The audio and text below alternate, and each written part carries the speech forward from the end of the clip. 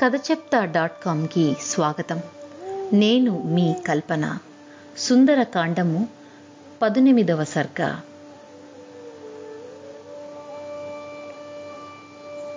రాత్రి మెల్లగా గడిచింది.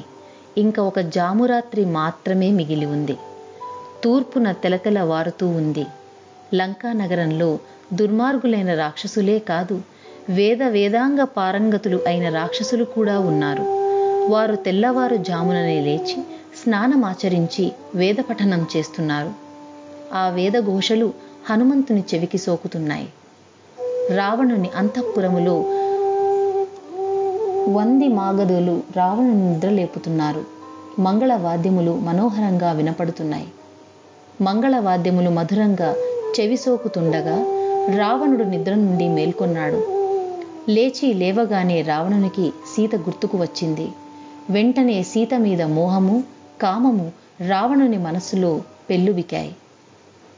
సీతను చూడంది నిలవలేకపోతున్నాడు రావణుడు. గబగబా కాలకృత్యములు తీర్చుకున్నాడు. ఆభరణములు అలంకరించుకున్నాడు. మైపూతలు పూసుకున్నాడు. సీతను ఉంచిన అశోకవనంలోకి ప్రవేశించాడు. రావణుని అనుసరించి సౌందర్యవతులైన 100 మంది కన్యలు వెళుతున్నారు. కొంతమంది వింజామరులు వీస్తున్నారు. మరికొంతమంది ఛత్రములు పడుతున్నారు. మరికొందరు బంగారు కాగడాలు పట్టుకొని దారి చూపిస్తున్నారు. కొంతమంది సుగంధ పానీయములు తీసుకొని వెళ్తున్నారు. మరికొందరు ఆయుధములు ధరించి రావణాసుడికి రక్షణగా వెళ్తున్నారు. ఒక వనిత మద్యము నింపిన బంగారు పాత్రను పట్టుకొని రావణుని పక్కనే నడుస్తూ ఉంది.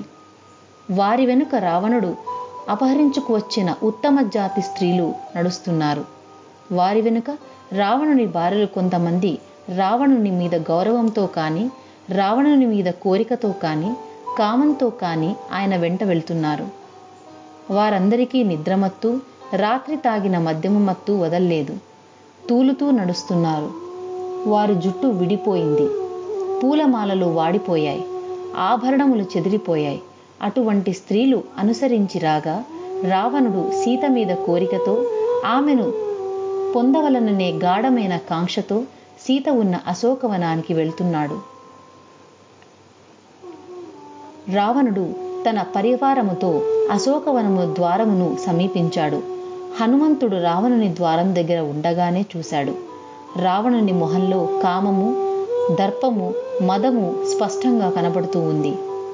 హనుమంతుడు ఆకుల సందులలో నుండి రావణుని నిశితంగా పరిశీలిస్తున్నాడు. హనుమంతుడు రావణుని వెంట నడుస్తున్న ఉత్తమ జాతి స్త్రీలను కూడా పరిశీలనగా చూశాడు. రాత్రి తాగిన మత్తు ఇంకా దిగని, ఒంటి నిండా ఆభరణములను ధరించిన ఉత్తమ జాతి స్త్రీలు వెంటరాగా విశ్రవసుపుత్రుడైన రాక్షసరాజు రావణుని చూశాడు హనుమంతుడు. రావణుని తేజస్సు చూసి హనుమంతుడు ఆశ్చర్యపోయాడు.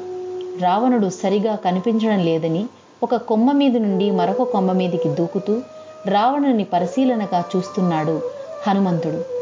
ఎప్పుడెప్పుడు సీతను చూద్దామా అనే ఆతురతతో రావణుడు గబగబా సీత ఉన్న చోటికి వస్తున్నాడు.